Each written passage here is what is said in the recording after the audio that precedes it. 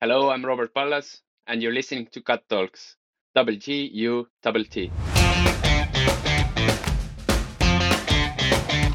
So, when did you start working on this? We have been involved since early this year. So the whole project is rather new. How many companies are working on that?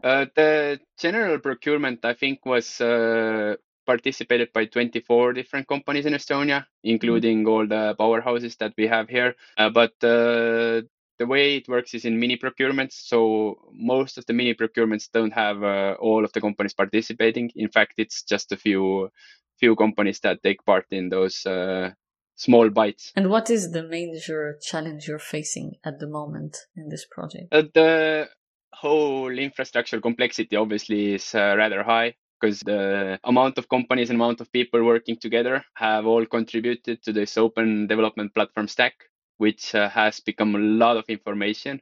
And then now to pull it all together and deploy it, make it work. It's a project that is already live and people are already using it, but the amount of complexity is growing rapidly. So to manage that on the deadlines and keeping everybody happy, that is the challenge. More so for the government than for us, but we are feeling the challenges as well. Yeah, because I guess there are lots of gray areas, and then either everyone contributes or no one contributes because it's so great. This takes time, I guess, just to decide, okay, who's doing what, right? In a certain way. The other question here is, how is it helping? Like, how is the fact that everything is pretty much digital in Estonia, right? And everything is integrated. And going back to Callum's episode, so if you haven't listened to it, just listen to it to know what we're talking about somehow. So I'm just telling everyone where we talk about the integration of like the hospital with the government, with the bank, with the school, like everything's integrated, which goes back a bit to the example you've given, right? If like I want it like to build on my land, which piece of land, it knows it already. But the fact that everything is digital is making it somehow, I'm not going to say easy, but a bit easier. Let's say you were to do that in another country where none of this exists. How would you have started? Well, indeed, a lot of the things that Estonia already has are prerequisite. And the first one is secure digital identity. So if you don't have a digital identity in the country, that's where I would need to start. But to really deploy nationwide system where everybody has some sort of way to authenticate to the government, it goes past technical challenges, obviously. And for a smaller country like Estonia, where we started from scratch a little more than 30 years ago, we didn't have any infrastructure that just went correctly because we had the right people in the right seats to make the good decisions. They obviously didn't see everything that is going to happen and how some of those things are going to be deployed. But we all carry a smart chip device which has a private key on it, where we can sign our documents. We can sign our wishes, and that way securely communicate with the government. So this is something that needs to exist for building out any really complex government informational systems on top of.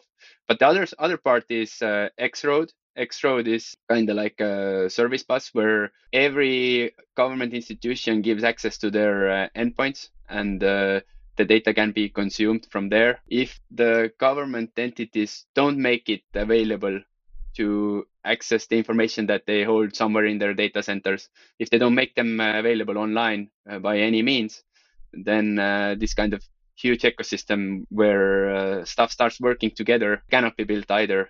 So in a way, we are lucky because of some smart decisions made before us that we can even think about building something like that. So I'm like, unfortunately, I'm not super optimistic about larger governments being able to really copy what we are doing here. But private institutions can, because they can navigate their ship and turn it much faster than governments can. Governments will have to get a buy-in from their people, and it might just so happen that even deploying digital identity to everybody will become impossible for a lot of countries. Yeah, I mean, Estonia is it 1.1 million or 1.3 million? We are like 1.3, 1.4, 1.3. somewhere in between that. Yeah. Yeah. So that's why, as you said, started 30 years ago, like building this whole digital society, digital identity. And I mean, going back, to larger governance, going to back you were saying, I would add to it like the fact that lots of people will lose their jobs because they have given sometimes jobs that are not really needed also. And also because of the corruption. So maybe that would not work for only for those reasons, forgetting about the complexity of some other reasons, like things, but also infrastructure. So I guess you're lucky in that sense somehow to make things work. Just some might argue, I don't know, how do people perceive this in Estonia? Or, I mean, people who were born, let's say 30 years ago, 20 years ago, right? Whatever. Do they see this as a threat or as something great because they're just moving on with their lives and not wasting time where they don't need to? Because putting this in another country, they would say, no, I'm being tracked. I'm talking about the average citizen, right? How is it perceived? And how are you like keeping on improving it also? Because you said you're facing challenges. Well, I think Estonians are very spoiled in the way they communicate with their government. I mean, taxes have been online over 20 years. Elections about the same. I don't even remember which one was first, but one of them was in the end of 90s already. It was the first pilot project to communicate with the government online with something that is really significant. And if there was an Estonian who, for some reason, would think that their privacy is spoiled, they can still do taxes on paper.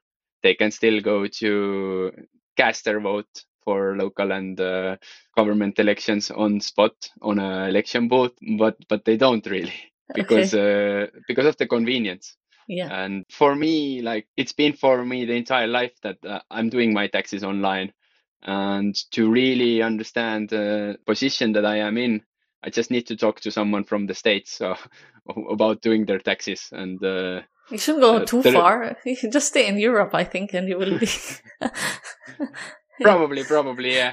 Yeah, no, I mean, in that sense, it's, time is a big thing. And yeah, I mean, on the other side of Europe here, it's a waste of time just doing your taxes and like taking an appointment or renewing a paper or stuff like that. So I get you, and you are spoiled indeed, as you said, somehow. It starts with the gut. It ends with the gut. It's in your gut. Gut Talks. This is the end of this episode of this segment with Robert Pallas. Thanks for listening and watch out for the next one.